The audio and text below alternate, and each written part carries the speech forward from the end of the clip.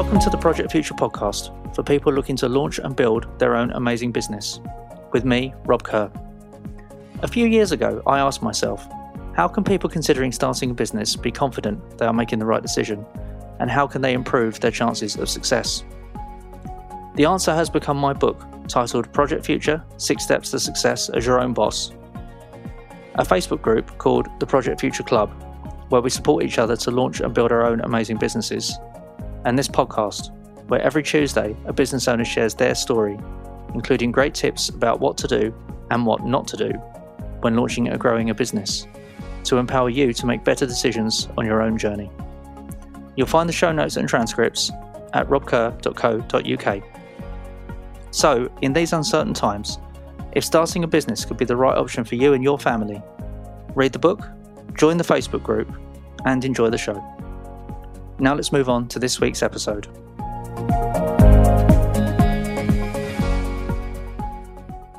Hello and welcome to episode 25 of the Project Future podcast. What's it like starting a business when you're 18, growing it for a decade, and then having to make bold decisions to rebuild it following a global pandemic? My guest this week is Matt Turner, founder and MD of Clownfish Events, who took the opportunity to build Clownfish Studios when COVID-19 decimated the events market. Matt's story is one of dreams, disruption and daring, and how he's realised his childhood dream to run a leading production studio that takes on the industry big boys and to make streaming and filming accessible to all. In this conversation, Matt explains how he first started running events whilst in school, what he learnt by saying yes to everything, how experience has shaped him, how he made the most of a big break, how Clownfish have always stood out from the competition, and how they've grown with some of their clients, why human personality is so important, why he'll continue to break barriers, why it's important to always be yourself, why he decided to expand the business by building a state-of-the-art TV studio, and why it's important to understand that every problem has a solution. Matt's best advice is to learn to enjoy the process. Let's have a listen. Hi Matt, welcome to the show. Hello Rob, great to be here. Very excited to speak with you and to find out, how you've grown your business. So I wonder if you can start by telling us, how it all started for you. Gosh, hi everyone. Yes, as Rob says, my name is Matt. I've just turned 31 last week, which does feel quite old because I started when I was 18.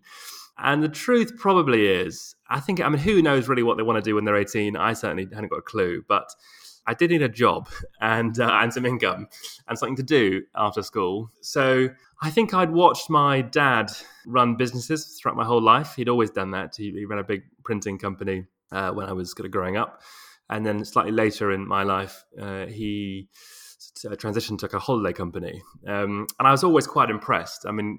Occasionally when I was 12, 13, 14, I would go into Battersea, where his big print factory was, on a Saturday. And there was about 70, 80 people working on a Saturday, and they all knew his name. And I thought, that's cool.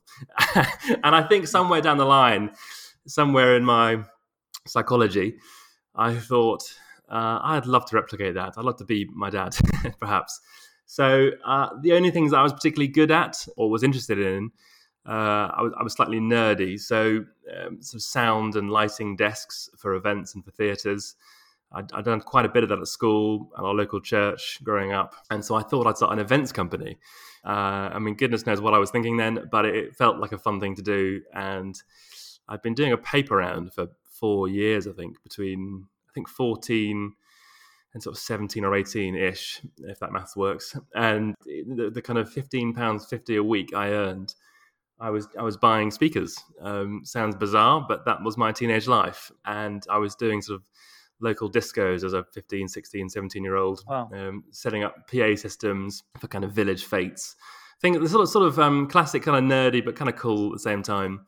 And Yeah, I think definitely. Sorry to jump in there, but I love how you've used something that you've clearly got an interest in, and even at such a young age, you were able to kind of channel that into a really embryonic business. Starting at the fates and the school events and things like that. What a great way to kind of to test it out really and see if there was a foundation to take forwards.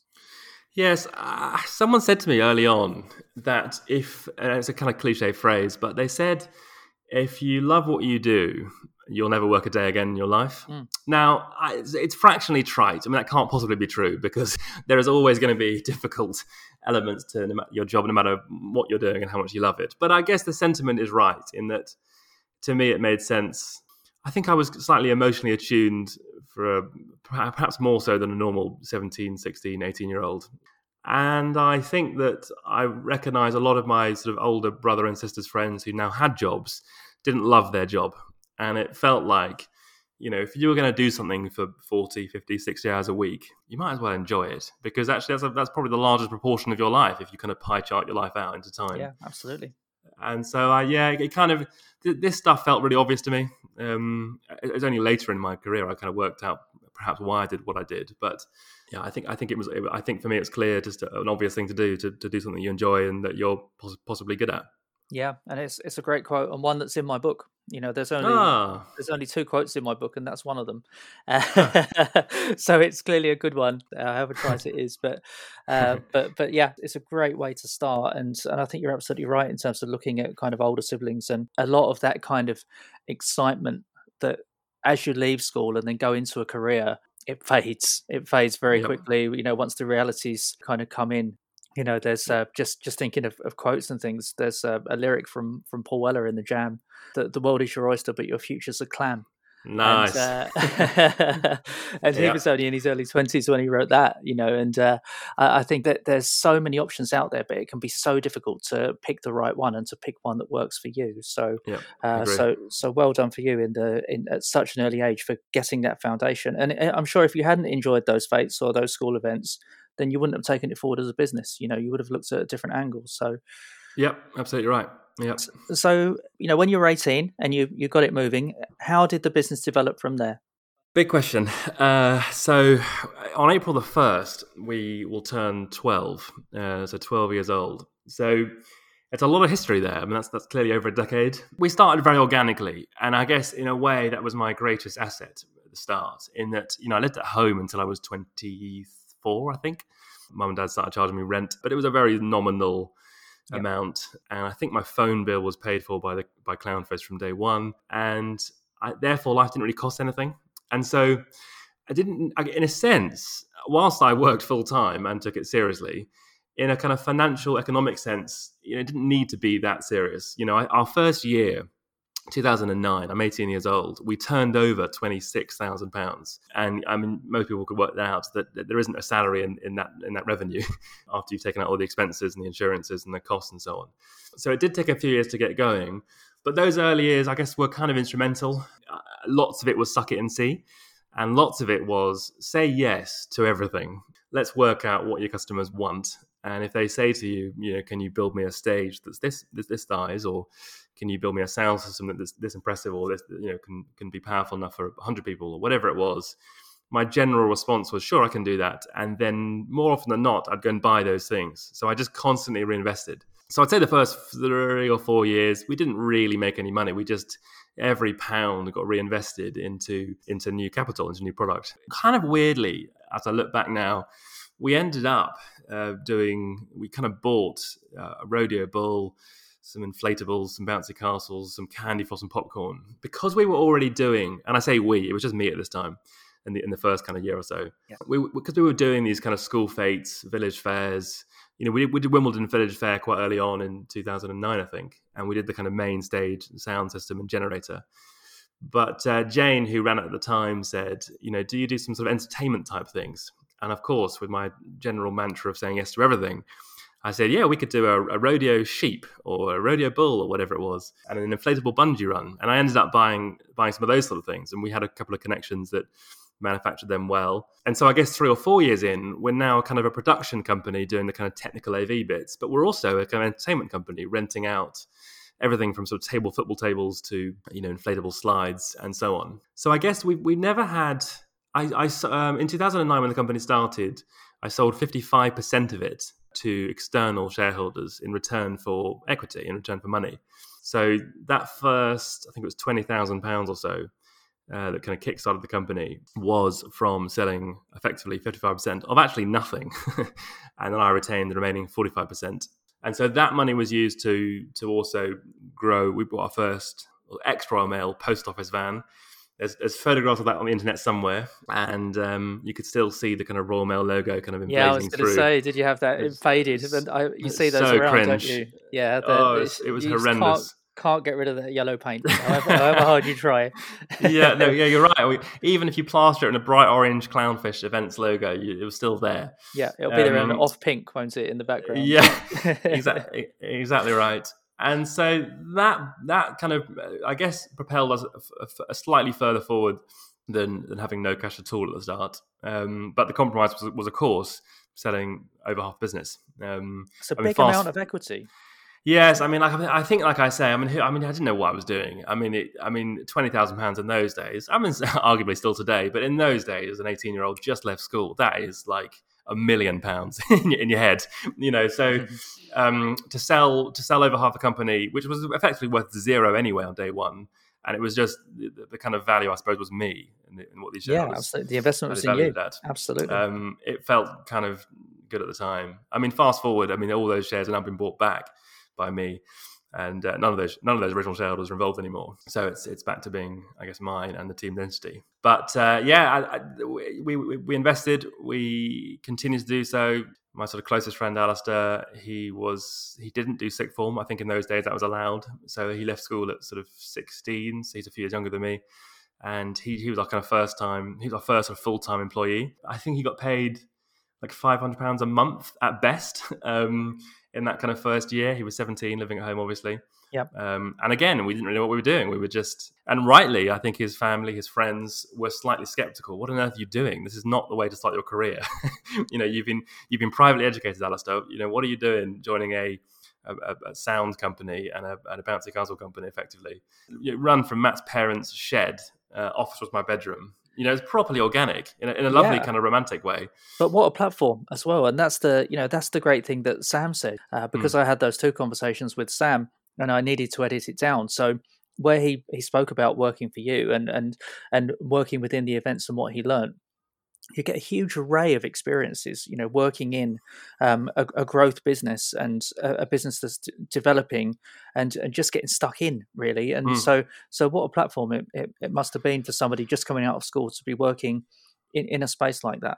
So, yeah, I think so. And I think for both of us, it was, Alistair wonderfully is 11, 12 years in, is still my sort of right-hand man in a work sense. And we both got to see every single part of the business. We're now a lot bigger. At our peak, we're about 12 or 13 full-time. We run 5 vehicles now. We own a building in Chessington, our big warehouse. We own over £1 million of stock. The business has clearly grown. And so clearly, I don't do everything that I did back in 2009 and 10. I don't open the Post anymore, for example. But it's true what you say. It was the greatest learning curve of all time. And I argued a lot at the time to his family and friends, look, he could go to university and do 3 years of business degree. And sure, that maybe has its place. But this is front end, first-hand, practical, on-the-ground experience. There's nothing could ever beat this. We'll both learn everything. And it's true. We both did sales. We both did marketing. We both did finance. We both did events, operations, everything, every part of it. And I guess that in a way that shaped both of us because we both now manage teams. I manage the sales and marketing side of things. Alistair manage operations and events. He's more practical than me. And I guess everything that he asks his team to do, he's already done himself, 1 million times over. So I think you're right. I think it was the greatest learning curve. And someone asked me recently, what are your regrets from the last decade or so of work? And of course there are lots in there. But by and large, everything that's happened or everything that we went through kind of shaped us, made us, and actually I think made us far more effective, productive, relatable bosses, I suppose. So it's kind of cool. We learnt loads. Yeah, it's brilliant. And after those early experiences, when you started to build momentum, I dare say your events got bigger and more widespread. So were there any big breaks that you can remember that have really helped to push the business forwards and accelerate things? I remember getting our first corporate, which was KPMG, And I didn't really know who that was at the time, but I remember some friends saying, "Oh, that's quite impressive. That's kind of a bit more impressive than your local church's fate." And they, it was amazing. They just Googled us and they found us. And I remember speaking to the person there, and they booked sort of like it's a knockout type. They saw all the kind of 5 or 6 kind of premium inflatable things, the games that we had, and they wanted to do an afternoon of it. And I think it was £2,500-3,000 for an afternoon, and that was a big break. And they kindly let us put their logo on our site. And of course, suddenly then you start to build your kind of corporate clientele list. And actually, amazingly, we've always been good at presence, at branding, I think, something I've always been particularly interested in.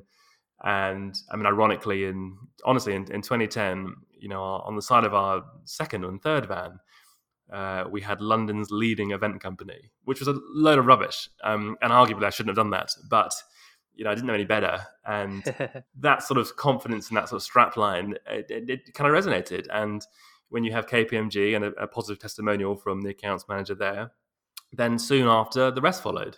And we were so privileged. I mean, genuinely, over the last 10 years or so, I kind of think every single big brand that you could think of has now worked with us. I mean, everyone from Google and Amazon and Microsoft and YouTube, and I mean, it goes on and on and on. And that's really cool. And so there were a few small breaks early on that led to more. Having a good web presence, I think, has always helped us. We always try to do things differently. I hated the idea that someone could compare us like for another competitor.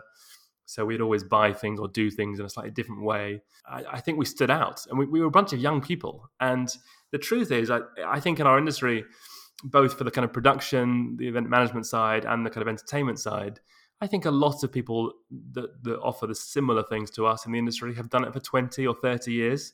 And so I might, dare I say, they're slightly tired, and that kind of shows in the way they answer the phone, the way they reply to their emails, the products that they have, the quality of things.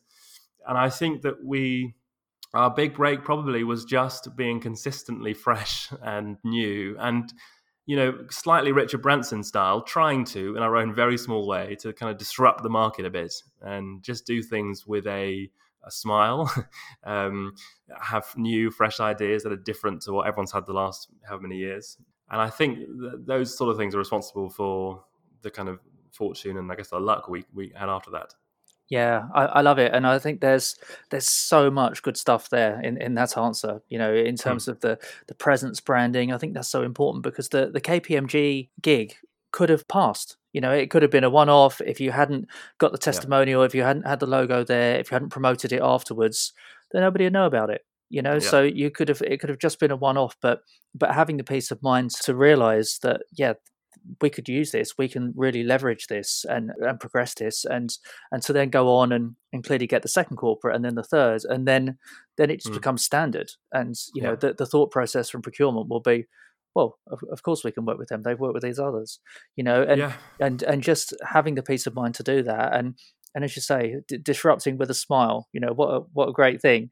Having fresh ideas and the energy, it's what people want, and to be able to offer something different to their people. So I think there's some wonderful things that you've said there in terms of why people decided to work with you and to progress.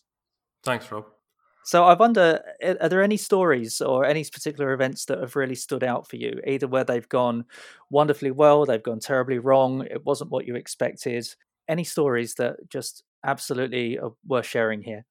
I have a lot. I this morning I've literally just been on Wimbledon Common. I live in Wimbledon, and so I just walked up, and we were testing a live stream. So we were testing the kind of 4 or 5G connection from Wimbledon Common in order for one of our clients, Wimbledon Book Fest, to live stream their events this June and July. And I like them as a client because I think the most exciting clients, and I could tell you lots of fun corporate stories that I'll probably get told off for saying, but I think the ones that mean more to business owners are not necessarily the flashy names or the kind of high profile household names or the celebrity stuff that we do, although that is quite cool actually. But actually the ones where you've kind of grown with them. And so Wimbledon Book Fest started roughly at a similar time to we did. And in my first year of trade, before we even owned that LDV van, I remember driving to Waterstones in Wimbledon in my dad's Toyota Previa with a bunch of speakers that I'd bought from doing the paper round stuff.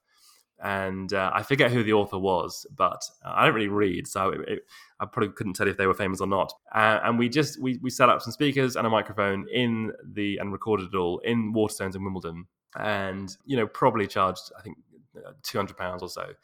And that come from recommendation.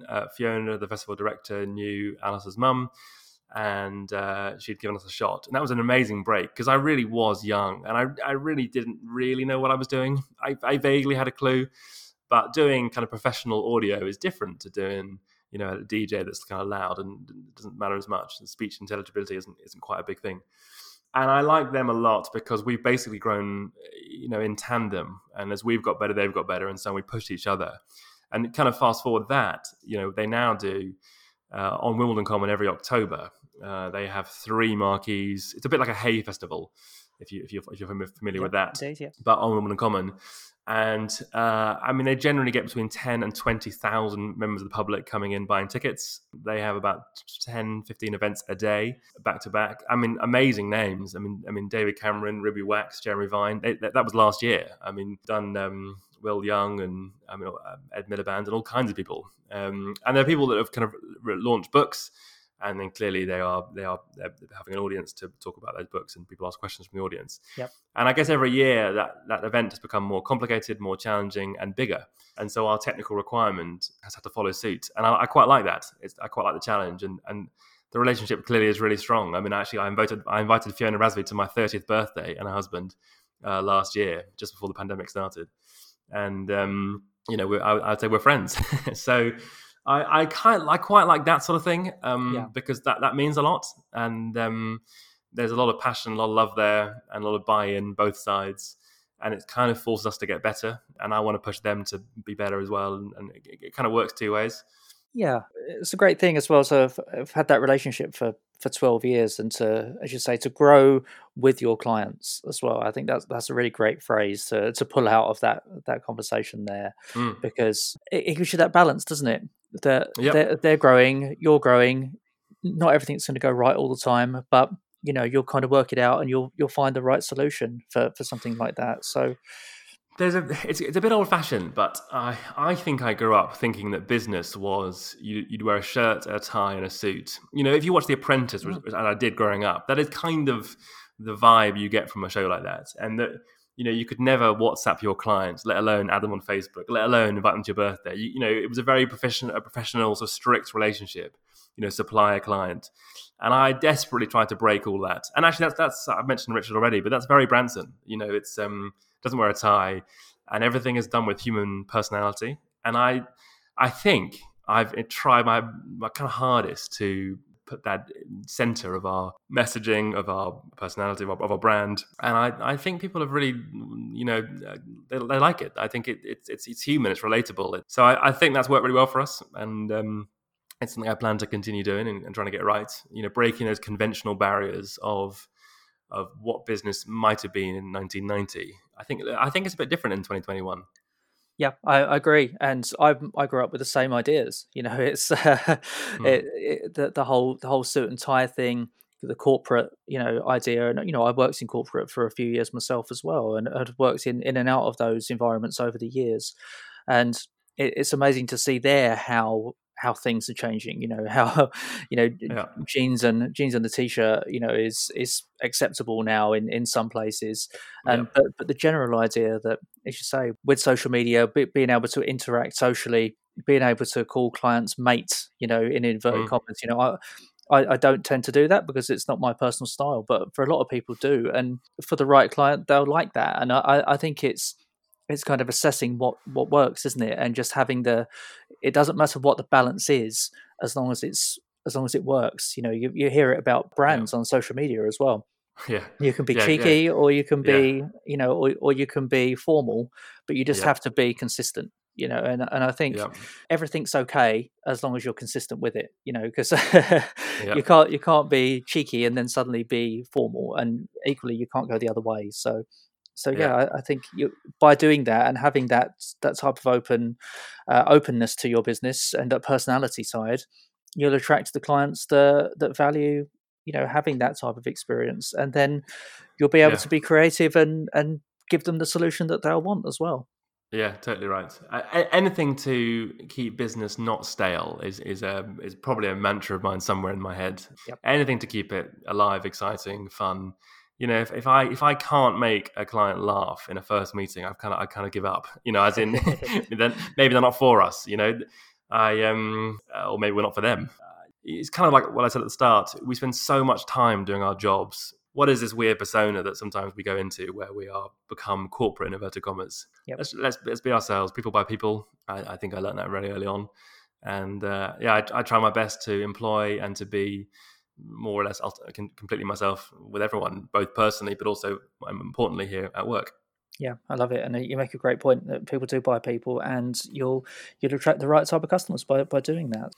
So let's move forward. So 2020, clearly huge challenges for events, more so possibly than any other industry. So what did you do in order to kind of try and mitigate the impact of that? So we're now 10 years in, 10, 11 years in, and the truth is the business was doing well. We'd in February 2020, the company paid for 9 of us to go on an all-expense ski trip to Val Thorens in France, because we'd hit our end of quarter targets for 2019. And we even did it in work time, not annual leave. So the whole thing cost a crazy amount of money. But we did that because we had come out of a slightly rough patch. We were back to being profitable again. And it felt fantastic. It was so exciting. We then went on at the end of February to exhibit at Confex. Confex is the kind of largest events trade show in the country. Tens of thousands of people come to that. It's in the London Excel Centre. And we were there for 2 days exhibiting, and we won the best stand there. So it was a really exciting moment. We picked up 500-600 leads. There was a big buzz around our company.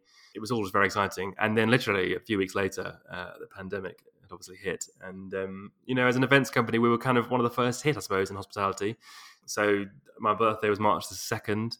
March the 3rd or 4th, we were getting phone calls, emails. I mean, like a tsunami. It was incredible. Every single client was basically saying, what's your cancellation policy?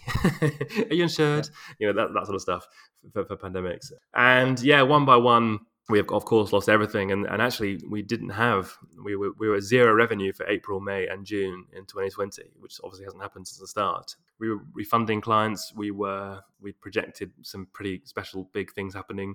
It's kind of fair to say we lost well over £300,000-400,000 in a short space of time. I mean, we'd lost all of our bookings or weddings, corporates, and to be clear, the business had stepped up dramatically. We were no longer doing those kind of inflatable things. We'd kind of got rid of all of that. There's a slight connotation around doing inflatables that's perhaps a lesser company. I'm not sure I buy that, but I do get it from a corporate point of view. And we swapped it for kind of higher class digital entertainment. So things like giant scale electrics and VR and kind of cool entertainment for companies. And we were also offering a few new things as well. So the company felt quite big. We would have done well over £1 million in sales had COVID not happened in 2020. And as I say, we lost everything. And we weren't prepared for it. I joked a few times that if we had done the kind of traditional business SWOT analysis, if I'd done all that kind of training and followed it through, I never in a million years would I put, COVID-19 on your kind of possible threats. Yeah, indeed. That would effectively, make 100% of our work from the last 10, 11 years illegal, i.e. bringing people together. It was unthinkable, wasn't it? It was completely unthinkable. I had a wedding to attend in the first week of March, and I remember vividly that all week, suddenly from the Monday onwards, the news was just getting worse and worse every day. There was a time, wasn't there? I remember waking up every morning and reading the news and feeling, oh my goodness me. I mean, one morning Tom Hanks had caught COVID, and I think he was in Australia at the time. The next morning, Boris had it, or whatever it was. It was just a whole series of horrendous news. Yeah. But it was some really challenging time. I mean, definitely kind of hardest in a work sense. I mean, interestingly, and for context, my dad had just died, aged 59, relatively unexpectedly from cancer, literally 2 or 3 months before COVID hit. So I was sorry to hear that. I didn't know. That's okay. It's that was a big learning curve and experience for me, but having never really lost anyone close. But that happened. Then 2-3 months later, COVID happened, and I think in my head, consciously or possibly subconsciously, I remember thinking, "I've just lost my dad. I don't particularly want to lose the business as well." And so, what on earth can I do? And I remember while we were still allowed to, back in mid-March time, all of us went to Alice's house and had dinner together across a number of hours, and we tried to work out what we would do. And we talked about, would we all be willing to take massive pay cuts and work less because there was going to be less work to do. We talked about, could we use this time brilliantly to, we've been pretty busy for a few years now without much breathing space. Could we use this time to do clever things like website redevelopment and sort the warehouse out and all those sort of things? And then wonderfully, furlough came along and was delightful. So that the whole team was more or less furloughed for the whole of April, May, June. But it's undiagnosed, but I'm sure I've got ADHD. I find it very hard to sit and do nothing, and I didn't particularly like sitting at home in those days, being allowed to leave for 1 hour a day. I found that claustrophobic, and I think as an entrepreneur or a business owner or leader, I want to be doing things. I want to be creative. I don't particularly want to be lazy, and that felt a bit lazy for me. So, and I also recognized by the time it got to May or June, you realize, oh gosh, this is going to carry on for a while now. I don't know if you remember, but in the start, in May, in March, certainly on all the industry forums that I'm part of, everyone was sort of saying, should be back by June or July, work should be normal by June, July time. And of course, how wrong that was. And I think I figured out fairly early on, okay, we're in this for the long haul, and we clearly still are, I think. Yeah, we are. And the world we're going back to has fundamentally changed as well. It has. So with the kind of ethos of not wanting to give up, and actually, I dearly love the team that I guess I have. They are my closest friends, really. And that's a separate conversation, rightly or wrongly, they are some of my closest people in my life. And I couldn't let them down either. I was desperately trying to keep the jobs and keep the business that we all had learned to love, and it had kind of molded us and shaped us and been a big part of our lives. So what do you do? So I guess we had the production side already, so the kind of the AV, the lighting and so on, and a bit of camera stuff, although not much. And clearly everyone was now going online to Zoom and so on. And I think I also realized that Zoom was great for meetings and things, but actually it wasn't an alternative. It didn't solve it was hard to do a big award show or company conference or even a company party on Zoom. It's not quite the same. How could we do that better? So we own our building in Chessington, and it's about 11 or 12 meters high. So that's enormous, and we don't utilize the height. So we basically pay for a lot of air that we're not using. And we've always wanted to do this, and this gave us the opportunity or the time to do it. So effectively, over the last 6, 7, 8 months, I think, we have totally renovated our building into a new sort of 3-story development. So I took a Sybil's loan. I borrowed £250,000, and wow. We've kind of built a purpose-built, sort of state-of-the-art TV studio on the top floor. The first floor has new offices, new green room. It is absolutely amazing, dare I say myself.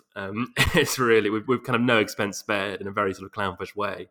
I can validate that. You don't need to say that yourself. I've seen the video. I've seen the time-lapse video that you've got, and of how you've created it, and to have the peace of mind to put that time-lapse camera up as well at the start, so you could document it, and fast forward it. It's what a wonderful facility you've created there. Yeah, thank you. And so that's finished wonderfully, and so we did that. And the other thing we've done is kind of double down into sort of broadcast quality live streaming. So we bought Netflix approved cameras and all the kind of vision mixing and the encoding that enables you to basically go to a hotel or to a site and broadcast live from there. So instead of a kind of a Zoom webcam on your laptop and a microphone, you're doing it kind of professionally. So yep. I explain it to clients. It's a bit like recreating live television. It looks exactly the same as watching the Jonathan Ross show or Graham Norton or the news or whatever. And wonderfully, that must be one of the best decisions I ever made. And it'll take a while to pay off. But if I hadn't have done that, I don't think we'd be open right now. Furlough's been great, but of course will eventually run out. And I think it will take a while for people to be comfortable, especially in a kind of business or corporate setting, for a company director or manager to kind of force, in inverted commas, your colleagues to come together for a conference, for a training day or a party. Yep. I.e., tell your colleagues you have to come to a room. I think that feels a little way off. So I think that was it's proved to be brilliant, because over the summer we live streamed some big high profile companies. We did company parties. We had kind of Britain's Got Talent finalists in the studio. We've had Basil Brush in the studio. We've had Tim Vine in the studio. Davina McCall for a charity gala event. Yesterday we had Martha from the Bake Off doing a kids TV kitchen show or cooking show, baking show. And that's just the studio. And then on the kind of live environment, we've done lots of sort of school induction weeks, live streaming properly from a school, or hotels, or company offices, or construction sites, or even on Wimbledon Common last year, live streaming or broadcasting events from a tent. So, and we mentioned it before we started speaking on this, but we did a big kind of Buddhist festival last year. It's an event we do every year. We provide a stage and a tent and lights and power and so on to a kind of open day for a Buddhist temple in Tolworth. And they said last year, they'd love to do it again, but of course they can't have the 1,000 or 1,500 people that normally come to it. So what do you think we should do? And I said, well, why don't we create a kind of one show style TV show? So you still do it, but you do it across 8 days, and you cap it at 100 people a day, which was allowed then. And all the people that can't come because they're isolating, because they're abroad, because they're nervous, they could actually watch a 30-minute highlight TV show each day, just like the Amazing. one show. Yeah. We could interview people that come, guests. We can show clips. We can do tours. And that worked brilliantly. And there's a lovely case study video on our site that shows that. And that was fantastic. I mean, that was so much fun. And actually, this whole thing beautifully satisfies all my beauty, all my kind of inner geek from when I was 18. It's all... And I've absolutely loved it. Like we are creating television. Yeah. So one hell of a pivot, which seemingly was the word of 2020, but one that hopefully is and will pay off properly. It's brilliant. It absolutely is, and it's so in the moment as well, and future proofed. I think this you say about events going back to in person. In a way, I don't think they ever will. 100%, with the geographic separation of staff, not just local within an office, but having offices globally and all of that kind of thing, even around the whole carbon footprint of people going on flights and things like that. There's going to be a lot more of this happening, and the technology is there now to facilitate this. It's interesting. I mean, we work for a big insurance company in the city every year, and this particular company has 300 CEOs. And they fly in every April for a 3-day convention. And part of me now thinks, most of me thinks that will never happen again. Because first of all, it's not very green. But second of all, the pandemic has proved that for that sort of thing, it can be done online. And they will save many million pounds a year by doing so. So I think you're right. A large proportion of our market has changed, and a lot of my closest friends also are effectively competitors. The truth is, when you're in an industry, you do end up spending a lot of time at trade shows around the world or conferences about our industry with other competitors. And actually, I really enjoy speaking to other business owners in the same industry as us, because they kind of get it in a way that most people don't, because they've lived it. And a lot of my close friends now have effectively given up because they haven't found a way to pivot. They've made their entire teams redundant. And I get it, I really do. But at the same time, it's tragic because they had great businesses a year ago. Yeah. And it's hard to know where they'll be in another 6-12 months' time. Yeah, absolutely. It's a challenge, isn't it? I think it's a challenge for so many people at the moment, is knowing exactly what to do next and how to take things forwards, and what solutions are going to be needed going forwards as well. And the fact that you've put together a high quality TV studio for hire, I think it's only the start of that type of thing. It's we've clearly seen an explosion in the amount of television channels and the way that TV is broadcast through apps and all these kind of things over the last few years.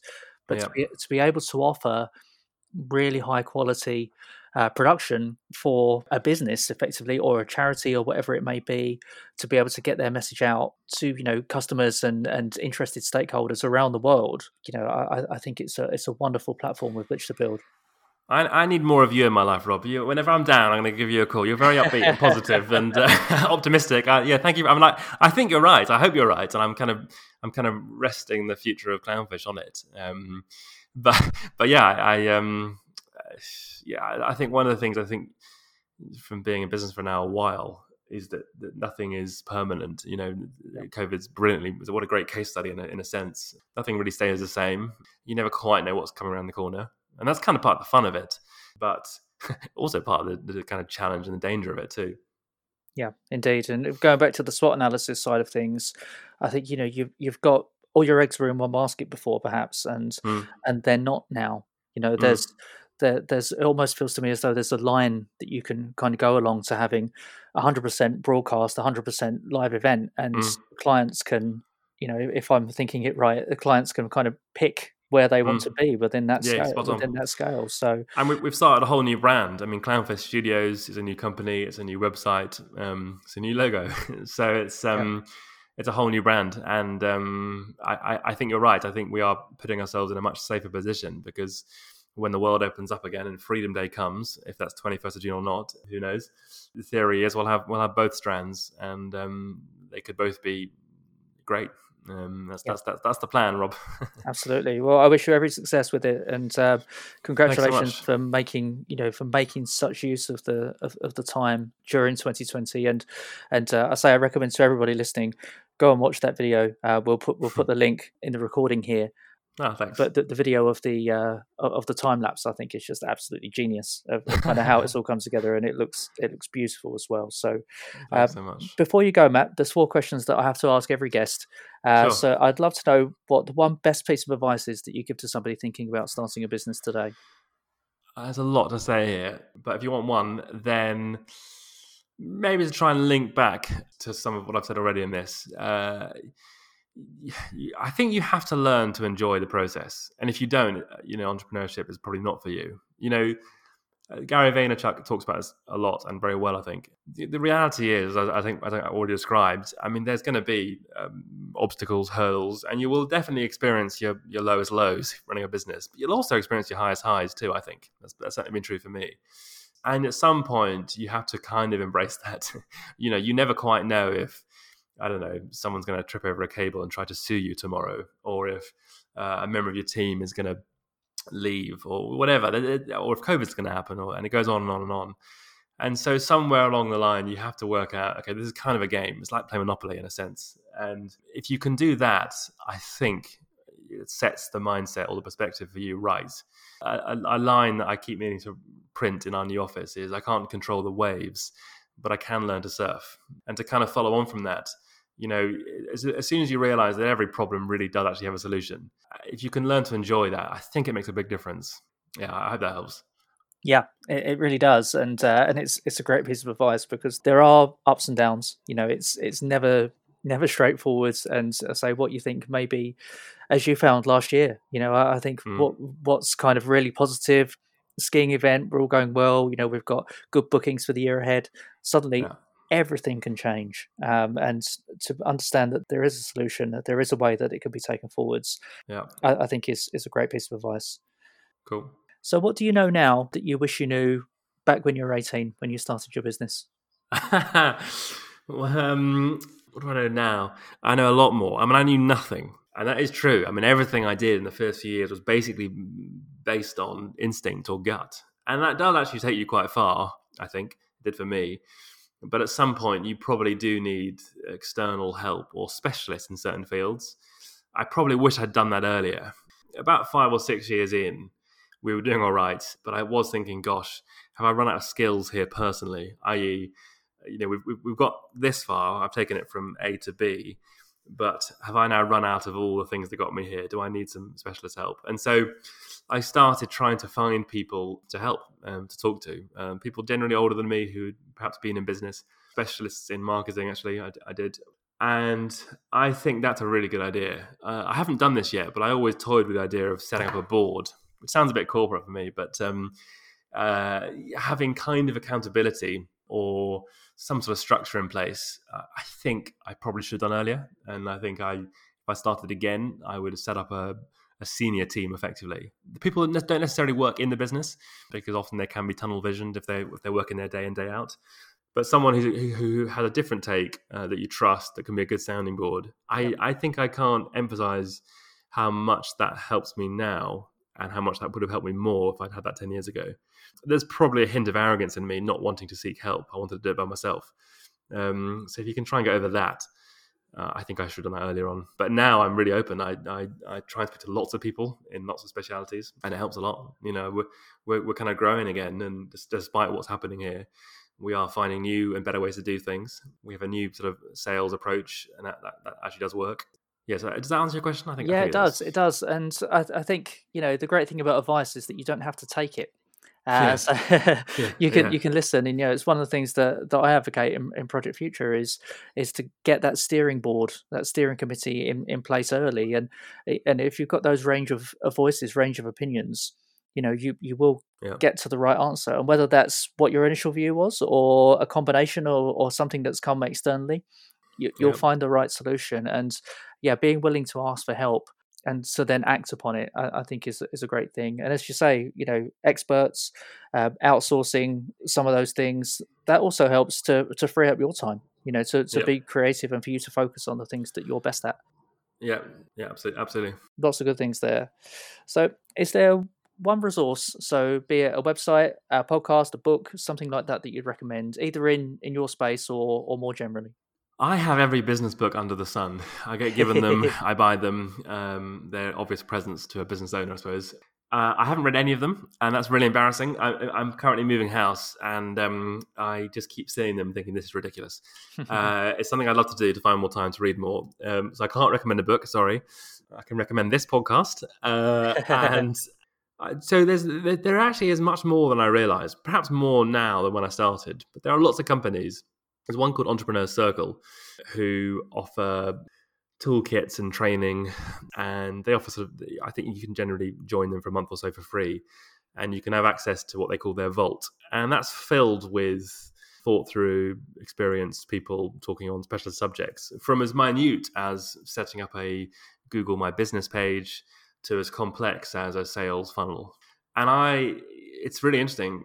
I keep saying this, but I've looked back so much in the last few years at how I started. I had nothing. I mean, I think Google is your friend. I think it's better now than it was 10 years ago. Everything you can find now in an article, how to do a tax thing, how to add VAT, or whatever it is. So Google, possibly find somewhere like Entrepreneur Circle or something similar for your industry. I know Entrepreneur Circle. I'm familiar with them. It's Nigel Botterill, isn't it? And it is, so I'm very familiar with them. Who I have to say, I recently their team asked me to do a review recently, and I did write. I do really rate him. I think a lot of these, if you're slightly careful, I think I've seen lots of kind of business help coaches who I don't think I can possibly rate, partly because they're not experienced and partly possibly because they talk the talk and have less actually done the walk. Nigel clearly has done that, and actually he does do it very well. And I'm quite impressed by that. So he's worth checking out. He's got a book called "Build Your Business in 90 Minutes a Day," which I'm just glancing at on my bookshelf here, which is a good one. It's quite a short book, but it's got a lot in there, and very much focused as he does. Working first thing in the morning and having those 90 minutes without distractions, with email switched off, phone switched off, just to be strategic about your business. So I will add that to my dusty bookshelf to look at. Very good. And just finally, is there a guest that you'd recommend for a future episode of the show? I go through phases, and my latest hero is James Pickles, and that's because he's a friend I've known for 5 or 6 years. He was head of sales at quite a big company in London, did great things for the company. Has amazing multi-million pound sales figures that he and his team that he led were responsible for. And then, as is well documented now, a couple of years ago had a big kind of mental health crash, and the kind of pressure and the anxiety and things he hadn't dealt with kind of got to him. And he's now a full-time business coach, aiming to talk to people in business with perhaps similar issues, or trying to get them before they have those issues.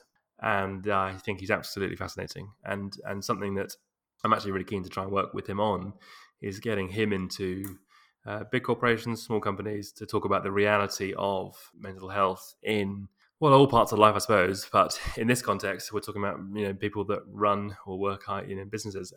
Business can so often be a pressure cooker waiting to go off. It's intense. It's terrifying. Or can be, and I guess he's got a great message, and I think he'd be great. He speaks brilliantly. Thank you. What a brilliant recommendation, and yeah, I'd really like to speak with James, and I shall look him up straight after we finish speaking today. And yeah, would certainly like to be able to share his story and indeed some of his knowledge on the show. So thank you so much, and finally, then some links. So if people want to find out more about you, about Clownfish, where should they go? Sure. Clownfishevents.com is the original business. Clownfishstudios.com is the new studio business. I think I'm on Instagram. I am on Instagram, and it's Matt Insta Turner. You're welcome to say hello. I'm very open. I'm very relaxed. By all means, message me, and I'm happy to hear or chat about anything further. Brilliant. Well, thank you so much, and for being so candid and for sharing so much on the show today. And yeah, I've thoroughly enjoyed speaking with you, and I wish you every success as your business drives forward. So thank you. Thanks, Rob, so much. Great job. Speak to you soon. I hope you enjoyed today's episode. It was great to hear how Matt grew his business, giving his clients what they wanted, but always looking to innovate and grow. COVID-19 has been cruel in so many ways, but businesses like Matt's in events and hospitality have been hit more than most. As Matt said, who would have thought putting people in a room would literally be made illegal? Like Ash and Kat in episode 23, what he's done by creating Clownfish Studios diversified his business and has reduced risk, but equally it's provided more opportunities to delight his clients by offering additional complementary services that can be defined alongside or instead of the traditional business to the client's needs. I think is quite brilliant. If this episode has inspired you to pursue the idea of starting your own business, start today with my 3-minute quiz at robkerr.co.uk/quiz. On next week's episode, I speak with Janie Van Hall on growing by listening. It's another incredibly powerful conversation. So subscribe now to get notified of this on Tuesday morning, and like and share to enable us to empower more people. Thank you for listening. Until next time, keep launching and building those amazing businesses that give you satisfaction and balance.